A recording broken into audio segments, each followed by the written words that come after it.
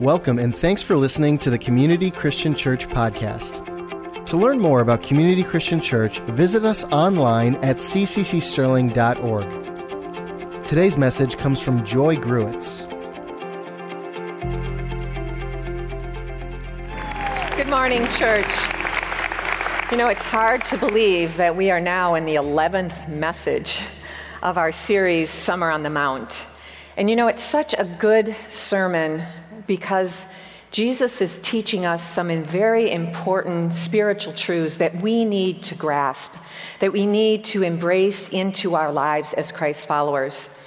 And so this morning, before we dive into today's verses from his sermon, I want to tell you a little bit about a PBS show called Finding Your Roots.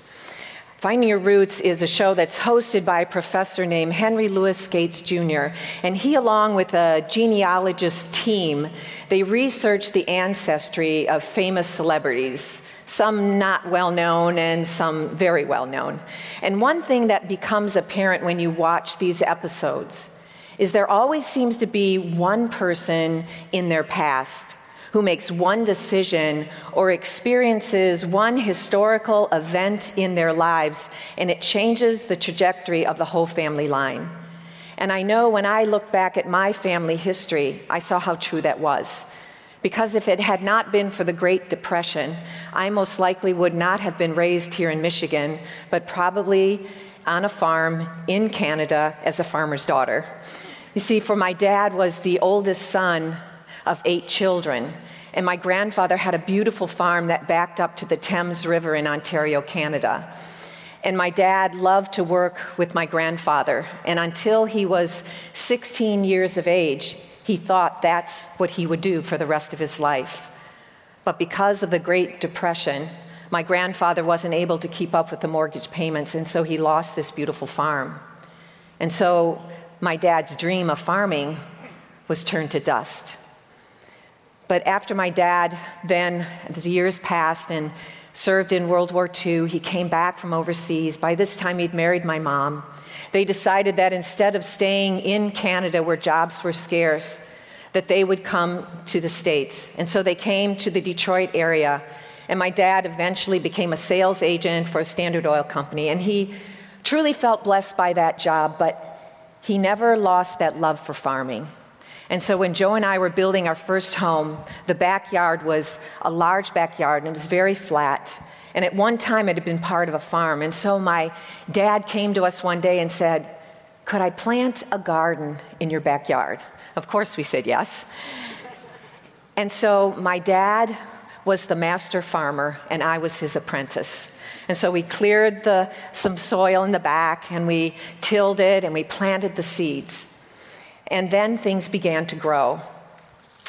But there was a problem that I had. You see, as things began to grow from those seeds, those little green shoots that came up from the ground, there were also other green shoots that came up from the ground. And I had a little problem deciding what was a weed and what was a good shoot coming up from that seed. Some of you are nodding your head. You understand that. But you see, my dad knew. And so every day or every other day you come by and he would make sure those weeds were pulled because he knew that if left to take root, they would take over our garden. And then we wouldn't have this good and bountiful crop. And as I began to think about that, I thought how true that is in this sermon when Jesus addresses the issue of spiritual weeds. He specifically talks about those who sow spiritual weeds, and he calls them false prophets. And he says that false prophets with their false doctrines hinder a believer from developing a deep and rich relationship with the Lord and producing that good and bountiful fruit from their seeds of faith in Jesus. And so this is what we read in the Sermon on the Mount, verse 15. Jesus says, "Beware of false prophets who come to you in sheep's clothing, but inwardly are ravenous wolves." Jesus is warning us to be aware that there will be false prophets. And when he says false prophets, he's also speaking of false teachers and preachers, apostles, evangelists, anyone under that umbrella of a spiritual leader. He says, be aware there will be false prophets. and to beware of what they preach, teach, and proclaim, because their deception will seem harmless, but it will be destructive. And in the early days of the early church leaders, they echoed this same warning.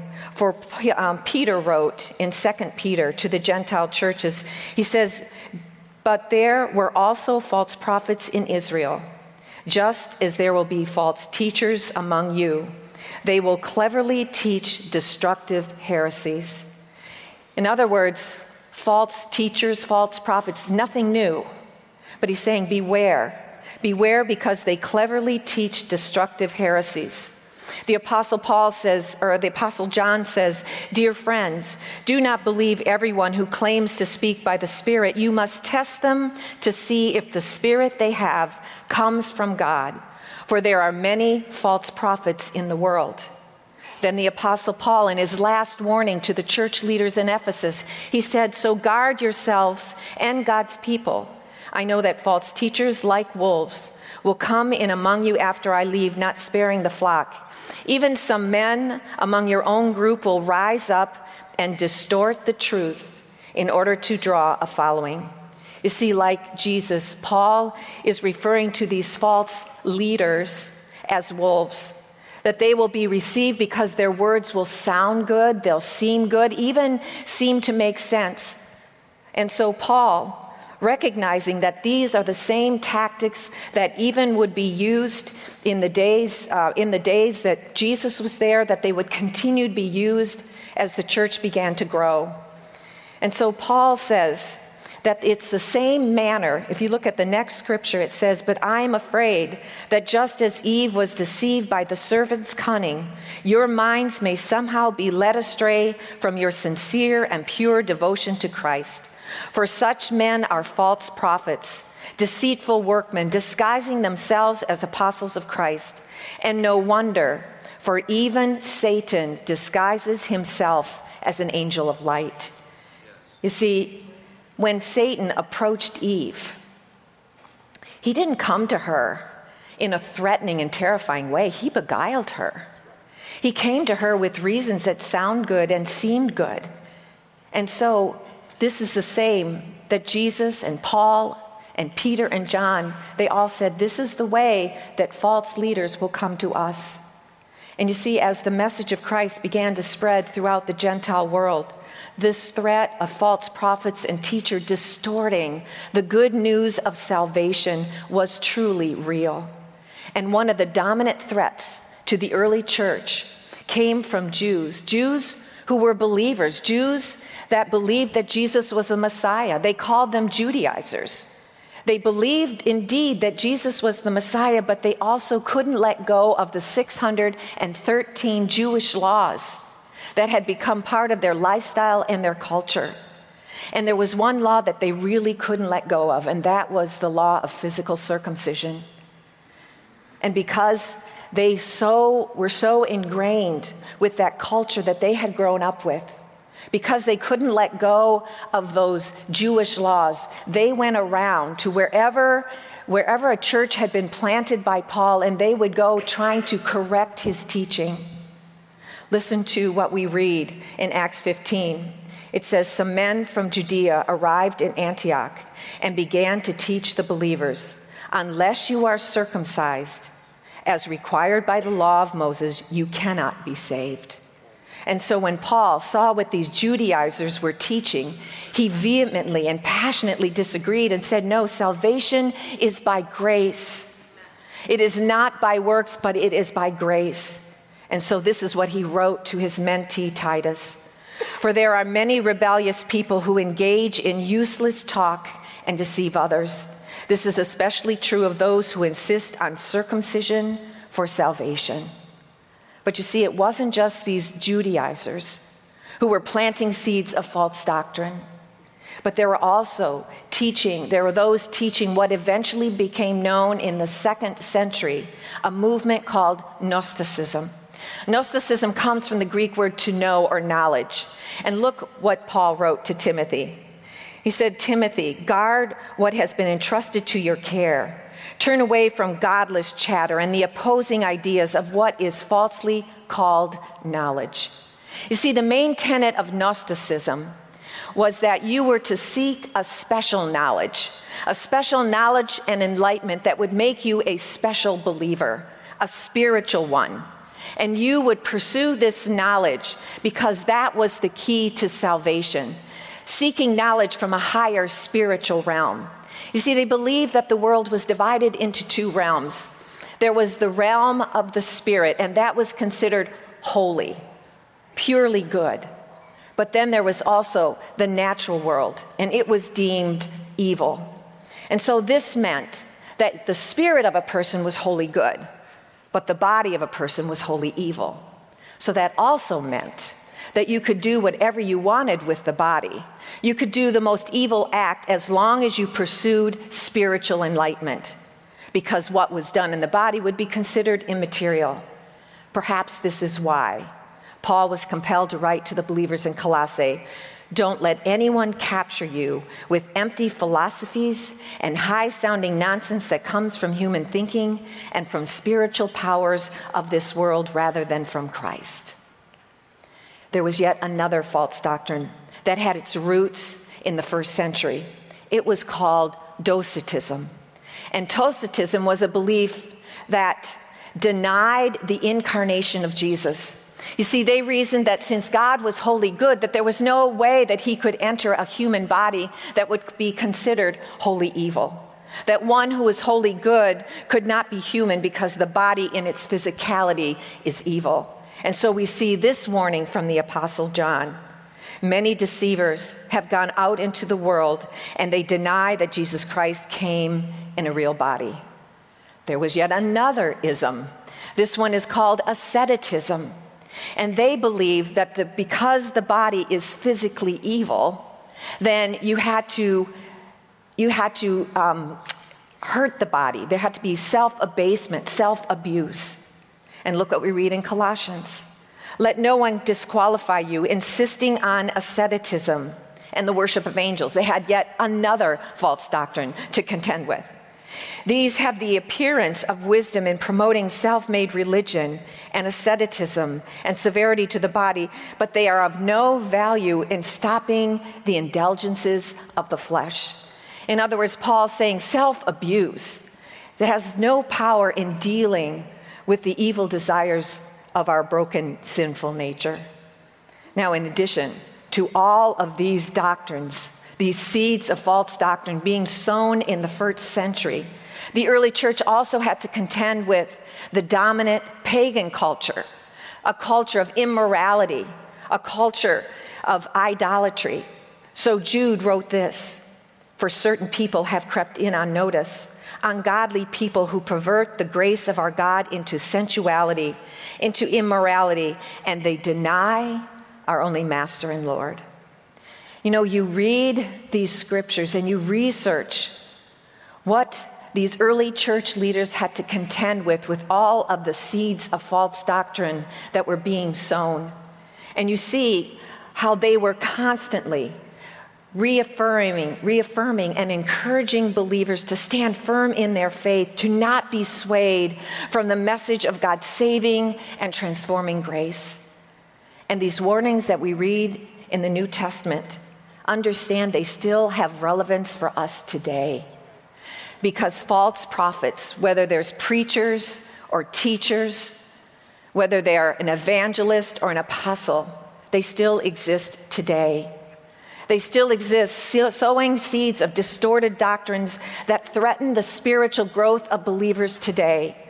Perhaps even more so. Perhaps it's even a greater threat today because there are so many ways and so many voices that we can tune into. I was reading an article in Christianity Today, and it says that there are 380,000 churches in America. And you know they're not all teaching the same doctrines. In Wikipedia says that there are 2,400 Christian radio stations, 100 full-power TV stations, and then if you add to that the websites, the podcasts, the YouTube videos, there are a lot of voices that we can tune into. So how do we How do we know what is true from what is false? Well, the Bible provides us with some guidance.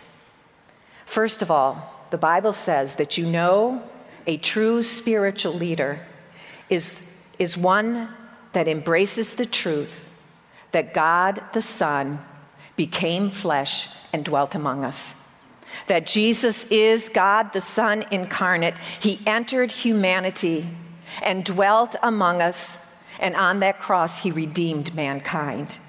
Look what John wrote in 1 John 4. Dear friends, do not believe everyone who claims to speak by the Spirit, the Holy Spirit, for there are many false prophets in the world. And this is how we know if they have the Spirit of God. If a person claiming to be a prophet acknowledges that Jesus Christ came in a real body, that person has the Spirit, the Holy Spirit of God. But if someone claims to be a prophet and does not acknowledge the truth about Jesus, that person is not from God. Another scripture we looked at earlier, I'll say it again, it's in 2 John 1:7. John wrote, I say this because many deceivers have gone out into the world, and they deny that Jesus Christ came in a real body. Why is the incarnation of Jesus such a key and pivotal foundational truth to our faith?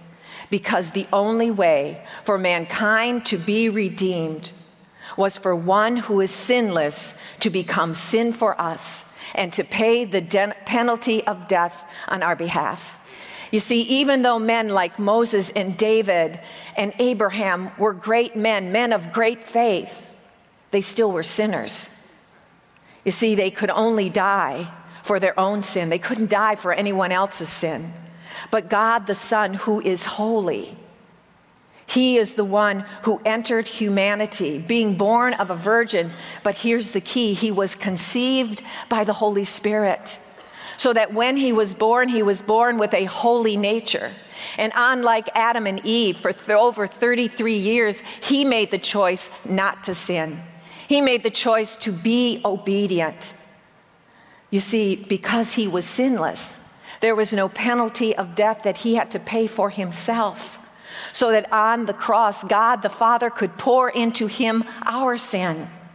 And when he became our sin, then he paid that penalty of death for all. Jesus had to be divine so that he could be born holy. But he had to be human because that's the only way God could die for us. So anyone who proclaims a prophetic word or teaches a doctrine that denies the incarnation of Christ, they are denying the redemptive work of Jesus, and therefore what they preach and what they proclaim and what they say is something we should not follow. Another way to identify who is true and who is false is provided by Jesus himself in this sermon. In verse 17, he says, remember, it started out by saying, beware of false prophets. Then it goes to this verse. You can identify them by their fruit, that is, by the way they act. Can you pick grapes from thorn bushes or figs from thistles? A good tree produces good fruit, and a bad tree produces bad fruit. So every tree that does not produce good fruit is chopped down and thrown into the fire. Yes, just as you can identify a tree by its fruits, so you can identify people by their actions. You see, a true prophet, preacher, or teacher will bear the fruit of authentic faith. They will not only preach, teach, and proclaim these kingdom principles that Jesus presents in this Sermon on the Mount, but they will live them. They will live them in their everyday lives. You see, a true prophet, preacher, and teacher, their desire is to become more like Jesus in their everyday lives, to live like Jesus, love like Jesus, forgive like Jesus, be obedient like Jesus. You see, true spiritual leaders strive to become more like Jesus and to bear the fruit of his character, the fruit of his Holy Spirit, which is love and joy and peace and patience and kindness and goodness and gentleness and self-control. But I want to be very, very clear This does not mean that in order to be a true spiritual leader, you have attained spiritual perfection.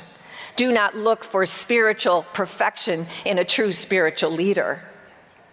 But what we should see are people committed to that maturing process and that they are bearing fruit of mature faith.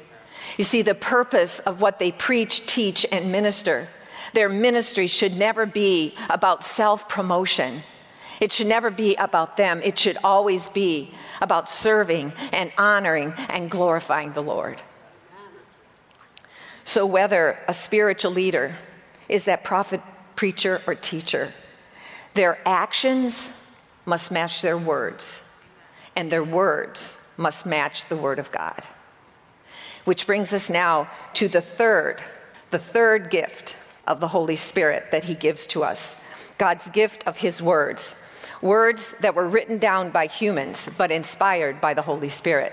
When we look at 2 Timothy, it says that all Scripture is inspired by God. In another translation, it says that the Bible was breathed out. It was God-breathed. That meant that God so moved in a dynamic way on the minds and hearts of these men that they were compelled to write what Jesus and what God was speaking to them in their hearts. They gave form to His inspiration, gave words and truths and the stories. It was written by the inspiration. They gave form to it. You see, what makes the Bible so unique is that it was written by over 40 different men, living over a period of 1,500 years. And they came from such diverse backgrounds. Some were prophets, priests, tax collectors, shepherds, physician, king. A diversity of writers writing over this vast 1,500 years, writing in a variety of genre. There's narrative and poetry and prose discourse. There's prophecies and letters and dialogue. Yet in all of this diversity, there is this consistent message. And Paul cites this consistent message when he wrote in 2 Timothy 3. He says, Timothy, you have been taught the Holy Scriptures from the child, and they have given you wisdom to receive the salvation that comes from trusting in Christ Jesus. You see, the consistent message and the most important thread throughout the Word, woven together, is the declaration of the good news of salvation that is ours in Jesus, that God has rescued us through the redemptive work of the incarnated Christ. And in Acts 17, we read about a time where Paul goes to a city, a Gentile city called Berea. And the first place he goes to is to a synagogue. It seems that in any one of these Gentile cities, there's always a group of expat Jews who still have this synagogue in the Gentile city where they would worship the Lord. And it seems the first place that Paul liked to go to spread the good news of Jesus was to those Jews. And so he goes into the synagogue and he preaches about Jesus. And in Acts 17, I want you to pay attention to what these Berean Jews did when they heard the good news about Jesus. It says in verse 11, they received the message with great eagerness and examined the Scriptures every day to see if what Paul said was true. As a result, many of them believed, as did also a number of prominent Greek women and many Greek men. Do you see what they did? When they began to hear a new doctrine, they examined the Scriptures. And for them, that would have been the Old Testament. They looked back at the prophecies, and they looked to see if what was said in the Word matched to what Paul was preaching. And it says that when they heard it, and it matched what the Word said, they embraced it, and they became believers. You see, the Scriptures were a plumb line of truth for them. You know, the plumb line, hopefully you see it behind us, is a construction tool that consists of a string or a cord, and at the end of it is a metal piece of weight of some sort. And when suspended, because of the earth's gravity, it will hang perfectly straight, and it will provide you a measure of what is straight. So Paul reminds Timothy that the scriptures were first and foremost given to be a plumb line to reveal to us that Jesus is the Christ, the Son of the living God. But the scriptures are also to be a plumb line of how we are to align our lives. For it says in 2 Timothy 3, to teach us, the scriptures are given to teach us what is true, to make us realize what is wrong in our lives. It corrects us when we are wrong and teaches us to do what is right. And you see that the scriptures are to be a plumb line tool for us today. It continues to be that plumb line that tells us the truth that Jesus is our Savior. But it is also a plumb line for us today to be that truth teller, that vertical straight for us of how we are to live our lives. And you see, when you know the Word of God, then you won't be swayed by every wind of doctrine. You know, Paul wrote this, for the time will come when people will not put up with sound doctrine. Instead, to suit their own desires, they will gather around them a great number of teachers to say what their itching ears want to hear. You know, our own Abdu Murray, in his book, Saving Truth, which is an excellent book to read, he said, we are living in a culture of confusion because it's a culture that places preferences, what our itching ears want to hear, above truth, the truth of God's word, inspired by the one who is truth. This is why we need to know the Bible. We need to read it, not just grab a couple of verses, from a website. We need to read this word. We need to study this word. We need to embrace this word. We need to apply this word to our lives. It needs to be that plumb line of truth for us. Because it says, when the scriptures are your plumb line, it says in Ephesians 4:14, we won't be tossed and blown by every wind of new teaching.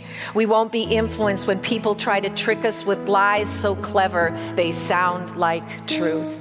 And then there's the fourth way, and this involves the third person of the Holy Spirit. On the night before Jesus was betrayed, he said to his disciples, listen, I am leaving, but I'm not going to leave you without hope and without comfort. I'm going to send to you the Holy Spirit, the Spirit of truth. And he's going to guide you in all things. And when you look at the early church, they relied upon the Holy Spirit to be that plumb line of truth in what they preached and how they lived their lives. It says in John 16:3, but when he, the Spirit of truth, comes, he will guide you in all truth. And the Holy Spirit that guided those early church leaders and those early Christians, the Holy Spirit, he is still a spirit of truth for us today. And we can use him and lean on him to begin to reveal to us, to discern faults and to discern what is truth. You see, the Holy Spirit, he can put within you that check, kind of that check within you. You know, those times when you hear something and it just doesn't feel right. Listen to the voice of that Holy Spirit. When it doesn't seem right, it doesn't quite feel right, then go to the plumb line of the scriptures. Go to the Bible and search it out. And even as you read and you're still not certain, what does that scripture mean? Then go to one you know, who is a good spiritual leader, who is mature in faith. Go to them for counsel and direction. So how do we keep from being deceived by all of those voices that are in our world today? How do we know that we are listening to someone who is speaking the truth, preaching the truth, proclaiming truth? Number one, hold fast to the truth of who Jesus is and what he accomplished on the cross. Number two, make sure that who you are listening to is bearing the fruit of Christ's character in their lives. 3, What they preach, what they teach, what they proclaim is grounded in the Word of God. And fourth, what they preach, teach, and proclaim is affirmed by the Holy Spirit.